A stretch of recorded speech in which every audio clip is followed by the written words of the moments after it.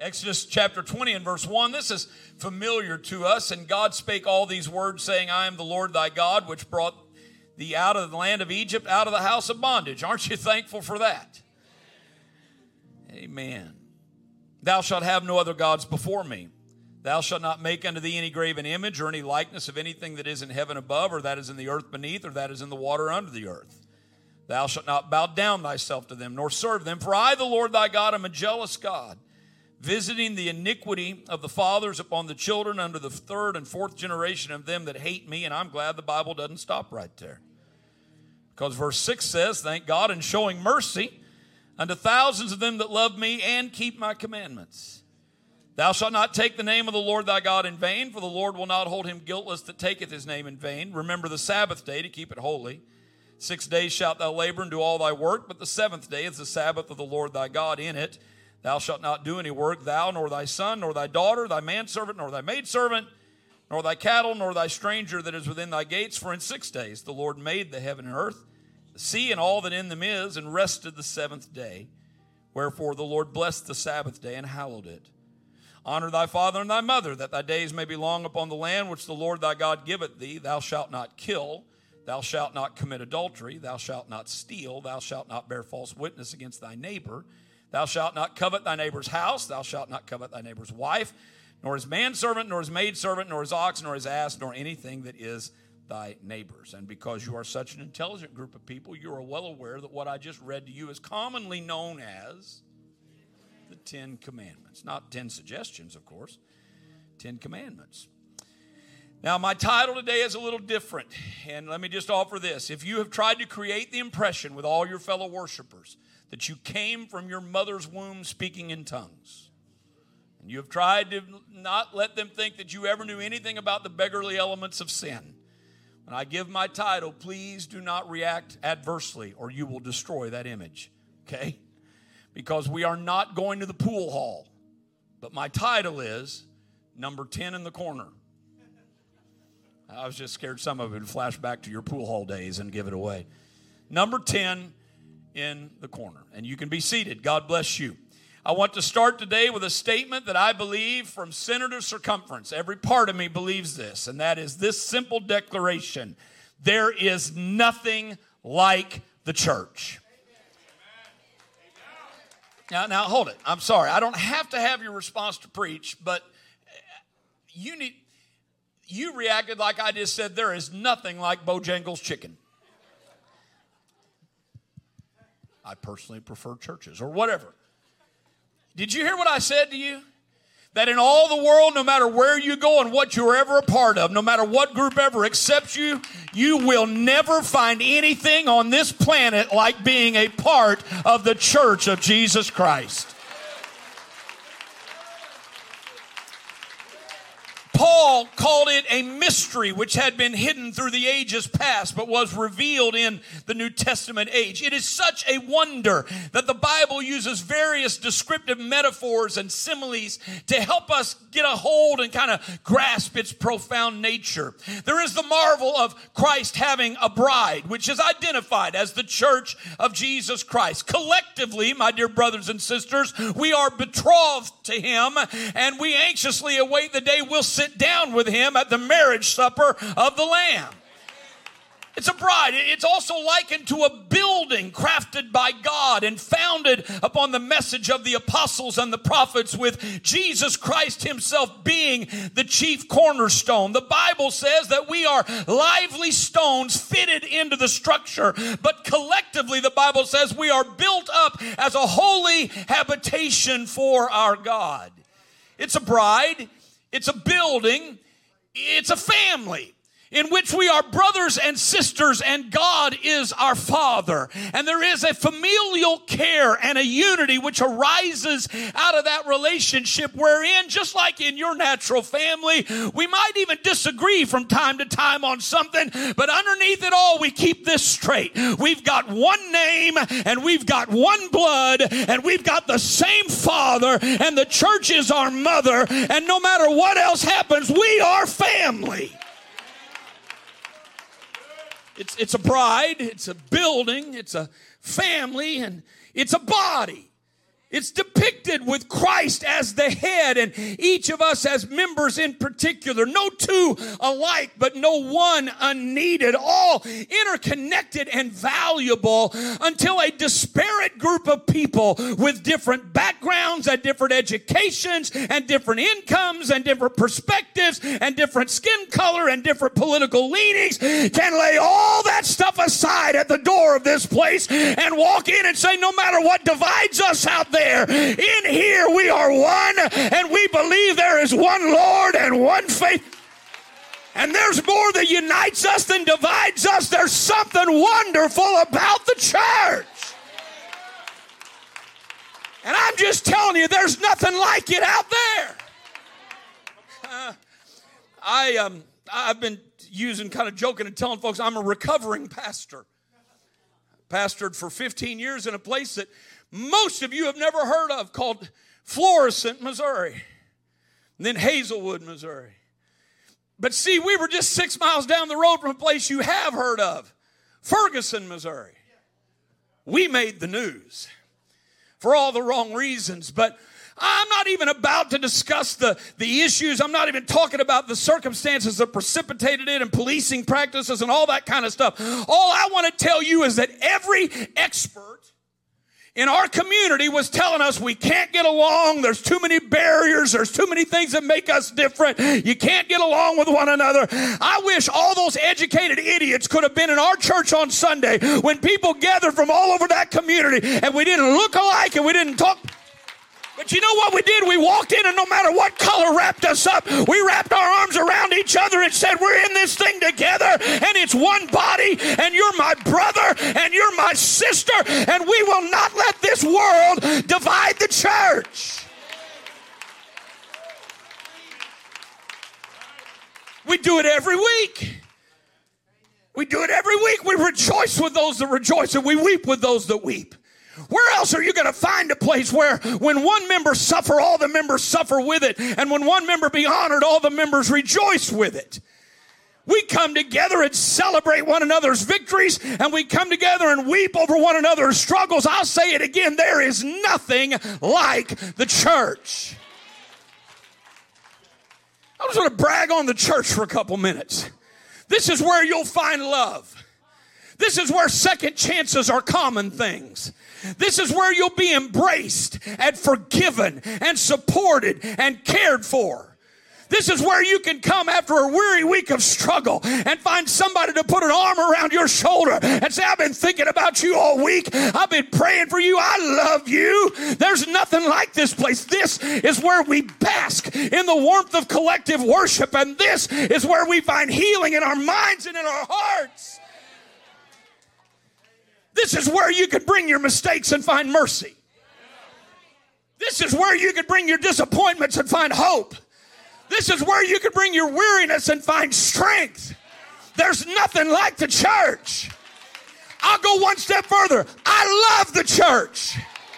I'm not here because I have to be. I love the church. I'm not just here to try to escape hell. I love the church. Telling you, I'll just say it, for whatever warts she might have, she's the best looking girl at the party. I know. So, well, you're just a guest here. I know. You don't know all about our church. Sure I do. I know it's not perfect. You and I are here. But it's still the best thing that ever happened in my life. Don't go talking bad to me about my mama. My mama's still alive. She's 87 years old. She lives alone. You say, you just told her age. She's reached a point she's proud of it. That's right. She's 87 years old, still lives alone, can whip most everybody here. Tough old German gal, tougher than a pine knot, man. You know what, I'm an easygoing guy. Really. I refuse to live my life offended. I refuse to live my life just, you can walk up to me at the close of service and say, you're about the sorriest preacher I ever heard. And I will look at you and just feel bad you've got such poor taste in preachers. I refuse to live offended. You can't. But you walk up and start talking bad about my mom, we might have a discussion. She birthed me. She loved me when nobody else did. She cared for me when nobody else did. You don't want to come up to me and start talking bad about what gave birth to me. Don't come up to me and start telling me what's wrong with the church and how bad the church is. No, you don't want to do that. This place gave birth to me. This place loved me when nobody else did. This place cared for me when I was wounded. I love the church. Woo, I love it. I love it. When we built our church building, we had this big old long hallway upstairs. We doubled our space. We were so thankful. Now, of course, they've outgrown it and had to expand again. I thank God for that. But big old long hallway with all the classrooms, you know. And I wasn't a real good pastor, Brother Johns, because I couldn't name all those classes in order. I could never keep it straight. Primary and beginner and junior. I don't know. Sent my kids upstairs, go on the one that fits. I couldn't ever keep it all straight. I just know we had this big old long hallway of all these classes, and we had new converts care, we had deaf ministry, and all these classes up there. I went to my bishop one time. I said, Bishop Dugas, we're one class short.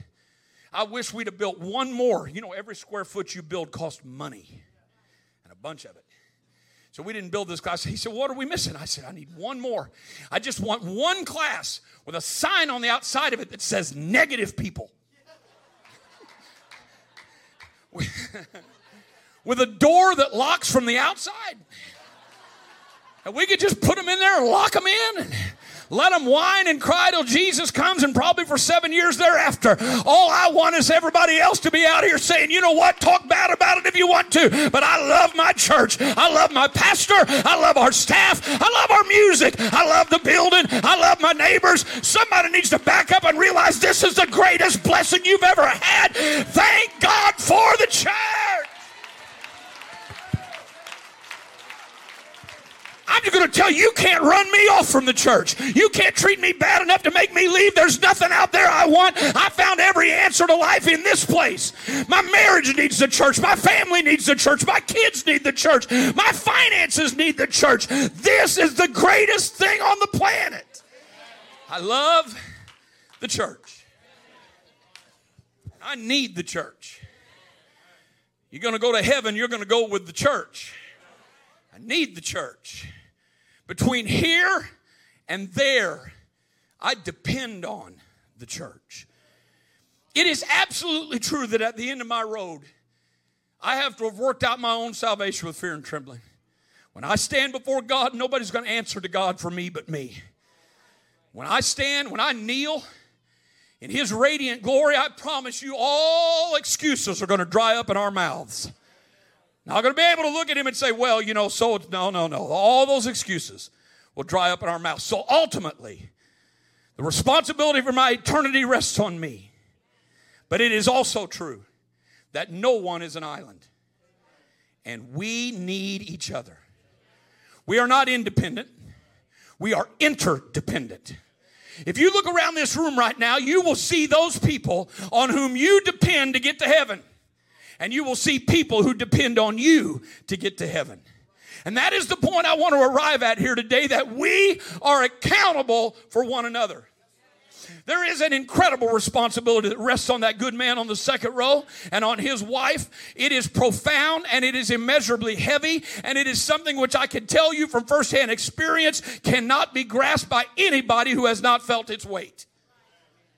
To know that someday you're going to stand before God and give an account for how you handled the spiritual well-being of a group of eternal souls that He died for, I promise you that'll keep you up at night.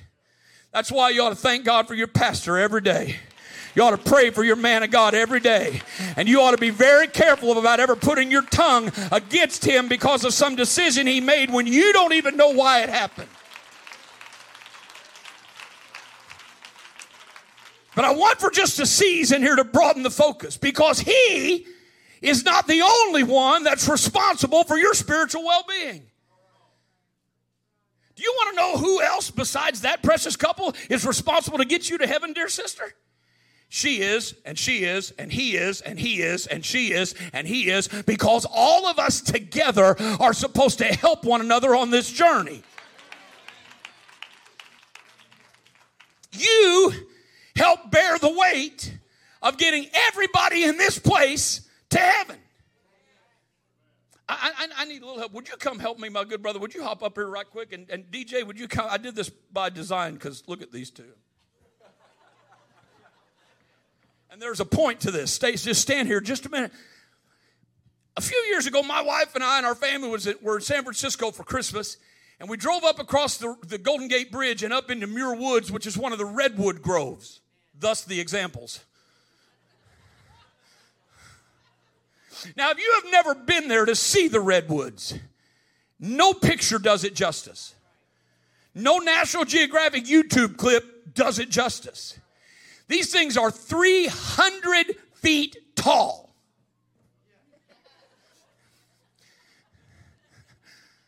They're massive. And you just have to see it to really appreciate it. But here's the thing. I grew up in the Midwest. And so my mind is cluttered with little factoids that have very little value. But let me share one with you. I know that in the Midwest, the trees we have there, the oaks, the maples, the elms, all that kind of stuff, on average, the roots of those trees go down as deep as the tree is tall. On average. If you've got a 30-foot maple, the roots go down 30 feet. You got an old, mature 80-foot oak, on average, the roots go down 80 feet. Usually, there is as much wood beneath the ground as there is above the ground. Now, with that in mind, I'm standing there looking at these redwoods. Woo! Ho-ho! And we're walking through the forest, and we come on this little sign that the Forest Department or the Conservation Department or the Department of the Interior. Don't ask me to explain why our outdoor parks are under the Department of the Interior. I can't explain that to you.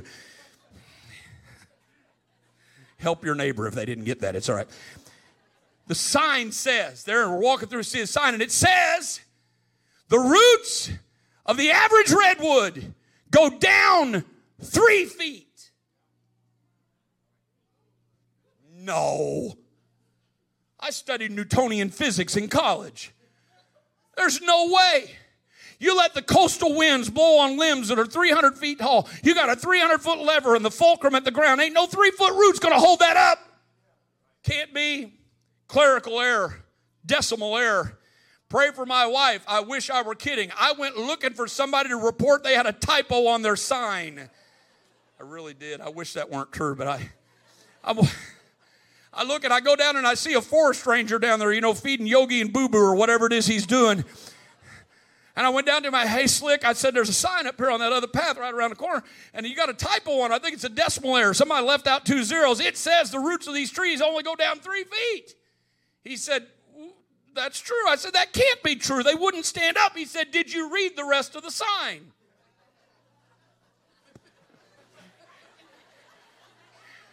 There's more.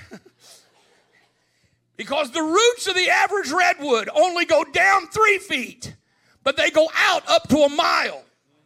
And in that mile, they find the roots of the next redwood, and they tie them together, and they find the roots of the next redwood, and they tie them together. He said, you got to understand, the wind's not just blowing on one tree, it's blowing on the whole forest. And since the wind can't knock down the forest, it can't knock down any of its members.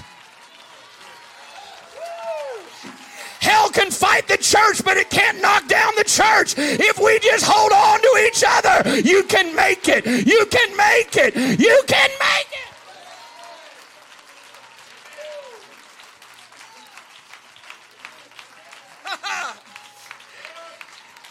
I looked at him and I said, sir, just so you know, I'm going to preach the hair off that.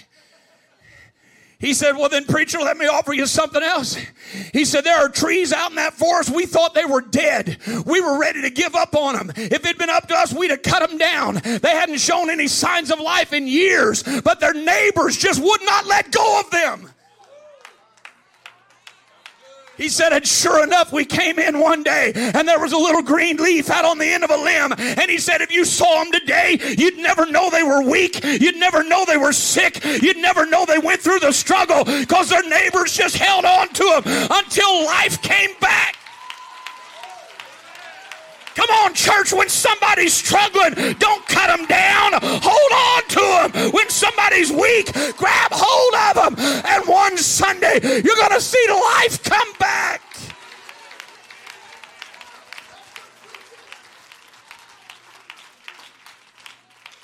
I can do nothing that might hinder one of my brothers or sisters on this journey, even if it means depriving myself of my rights.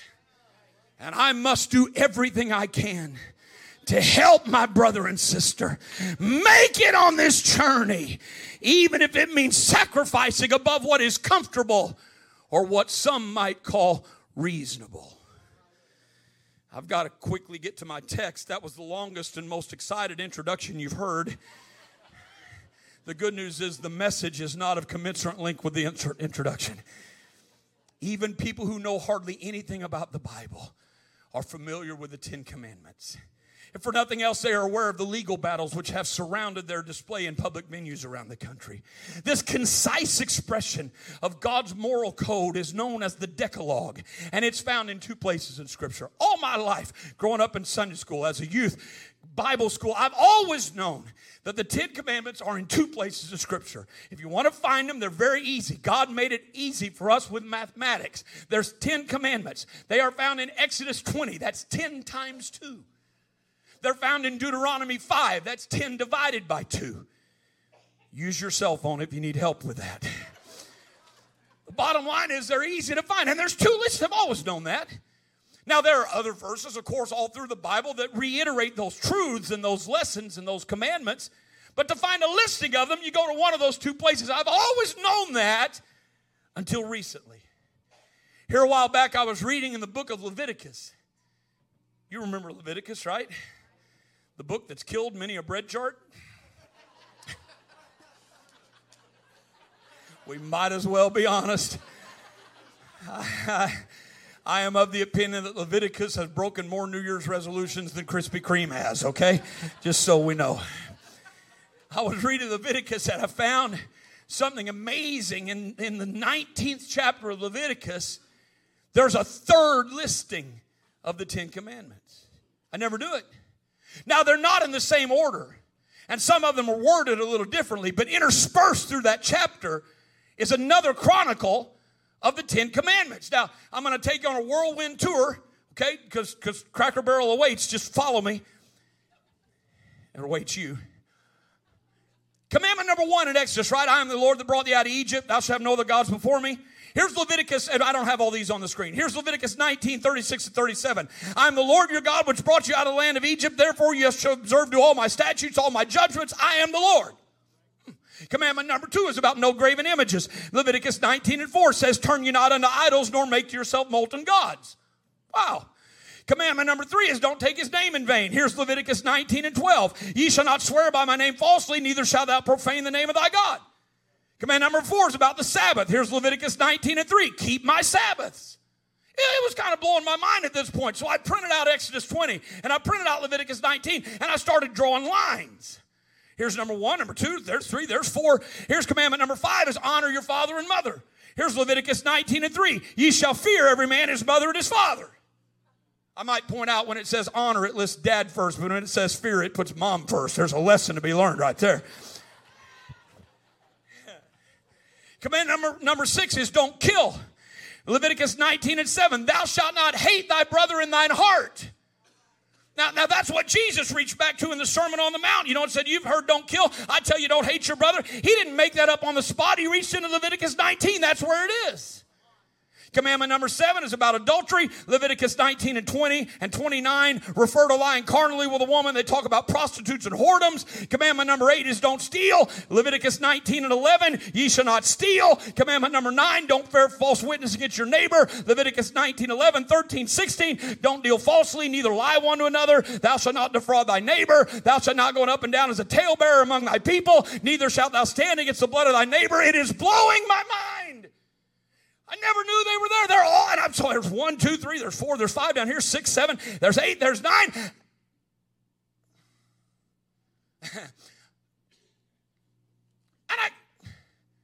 as shocked as I was to find the first 9, I was even more shocked to realize I couldn't find number 10.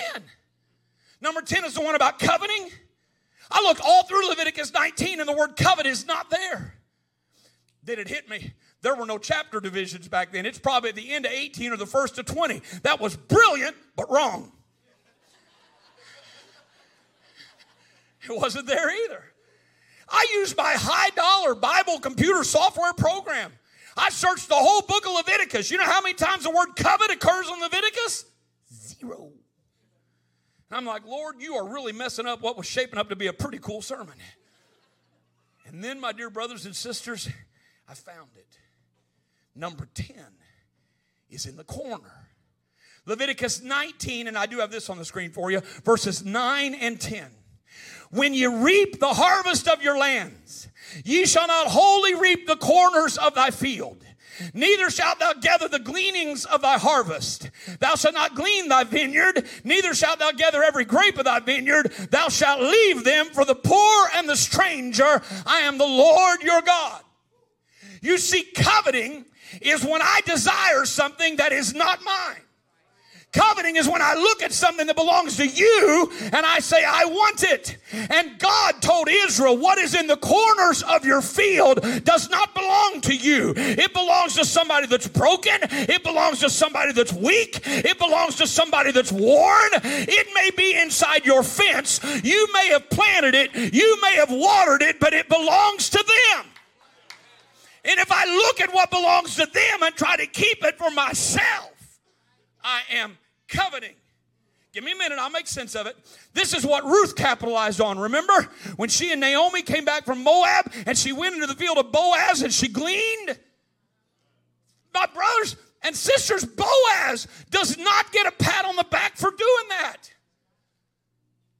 He would have got thumped in the head if he hadn't. Because listen, Ruth was not picking up some of Boaz's grain. Ruth was picking up Ruth's grain. Because God had already given it to her in Leviticus 19. Boaz didn't do anything magnanimous. He just gave her access to what was already set aside for her. Hear me. God had decreed that what was in the corners of the field belonged to her by divine edict. It might have been in Boaz's control, but it was not his possession. It might have been his soil. It might have been his seed. It might have been his labor, but it belonged to her. I think, and here's my point, I kind of think that's how the church works. Not everything inside my field belongs to me. Some of it belongs to somebody that's broken. I'll make it make sense right here. Not everything in my worship field is mine. I'm not supposed to worship until I feel God. I'm supposed to worship until somebody else can.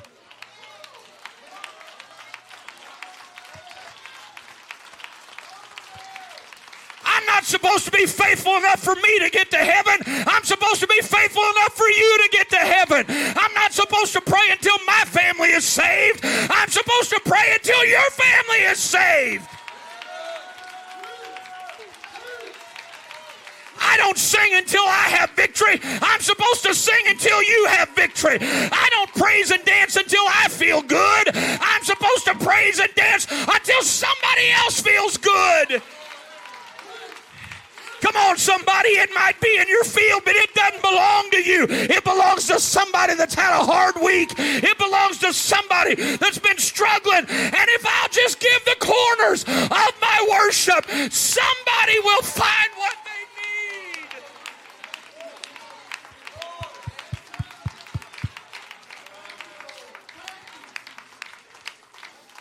That's why I can't say I'm a little tired today. I think I've given enough. I'll be okay. I'll go to heaven. The question is, will somebody else go to heaven? Will somebody who's broken and weary in this church make it based on what I've given?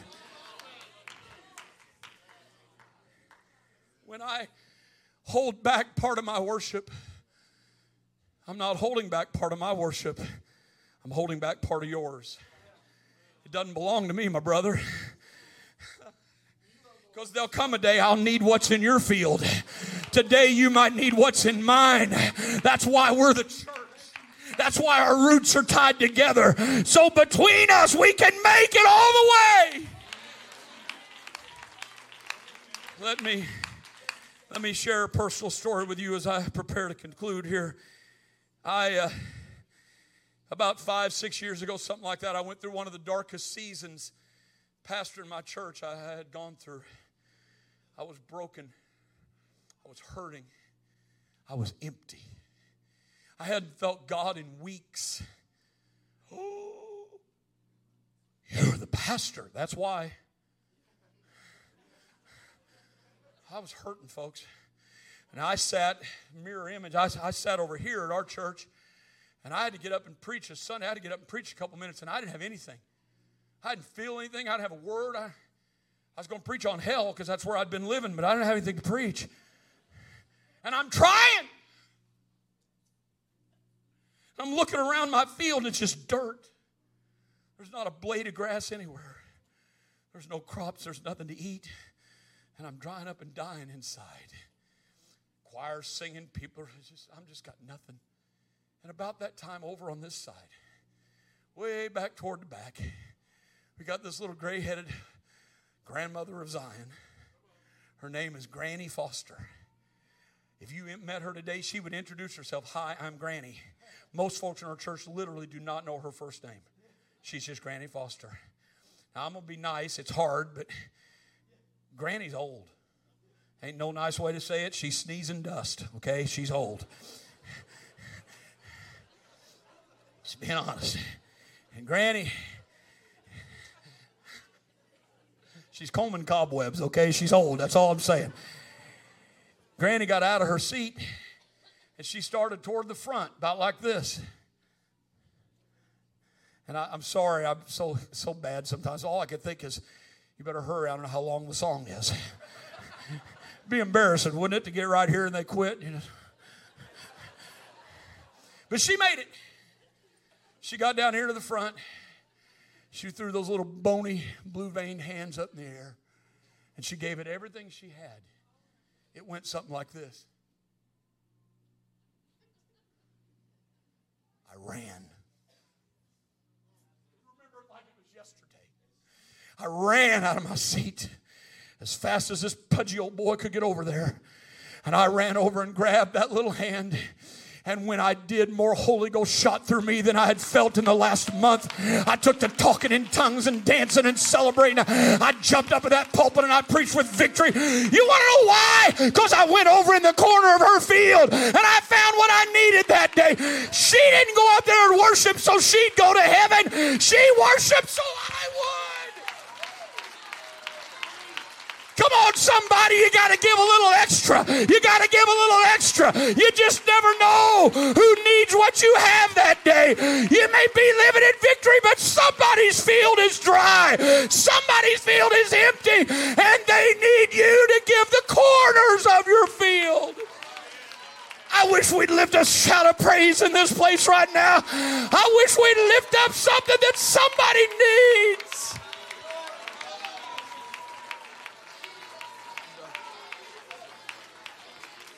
Would you stand with me right now, everybody? And just before we do anything else, would you just say, God, I just want you to know you've been good to me. I love the church. I love my brothers and sisters. Here's a little worship for you.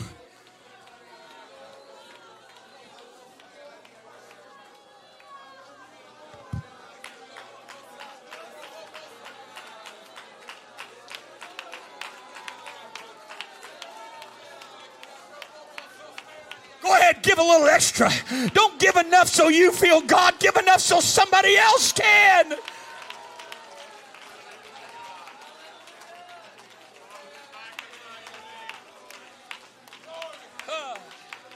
All right, so here's what I want to do. I've been in this a long time. I know how we usually do things. And you know what we usually do at an altar call? I'm afraid we do it backwards. Because what we do is we say, if you've got a need, if you're broken, if you're weary, if you're hungry, come on up here. And then once they come, we hope somebody will come behind them. And I wonder if we do it all wrong. I wonder if maybe what we ought to do is say, okay, who's got some extra today? Who's had a good week and you're feeling victory today? Maybe we ought to invite those people up to start worshiping God and then say, if you're hungry, look at everything that's here. If you're weak, look at everything that's here. If you're broken, there's fields up here. You can come dine in. So I just want to try something silly. I want to know who's got a little extra today you could come up here and offer. I want to know who's got a little extra in the corners of your field that you could just come up and start worshiping God. You don't really need anything today. You just got an abundance and you want to praise God.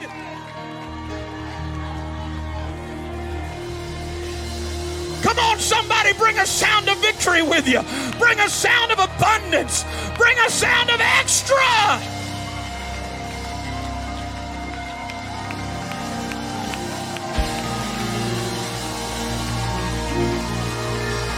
You hear that? There's plenty. There's plenty. There's plenty. There's plenty.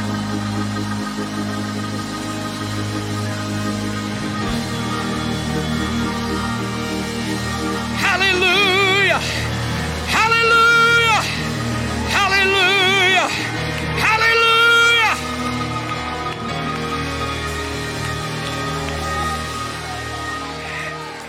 All right, now we're going to do it again in just a minute. I'm not killing anything. Just listen. If you're here today and you're hungry, if you're here today and you say, that's the kind of church I'd like to be a part of. If you're here today and you say, man, it's been a hard week. I've been struggling. I got good news for you. There's plenty in the house of God for you. I know the aisles are full. The altar is full. But if you've got a need from God, I want you to come up among this great body. And listen, church, I don't want anybody praying alone right now. I don't want anybody praying alone right now. I want you to find somebody nearby, and we're going to praise God together. Link your roots with somebody. Tie your roots in with somebody and say, I'm here for you. We're going to make it.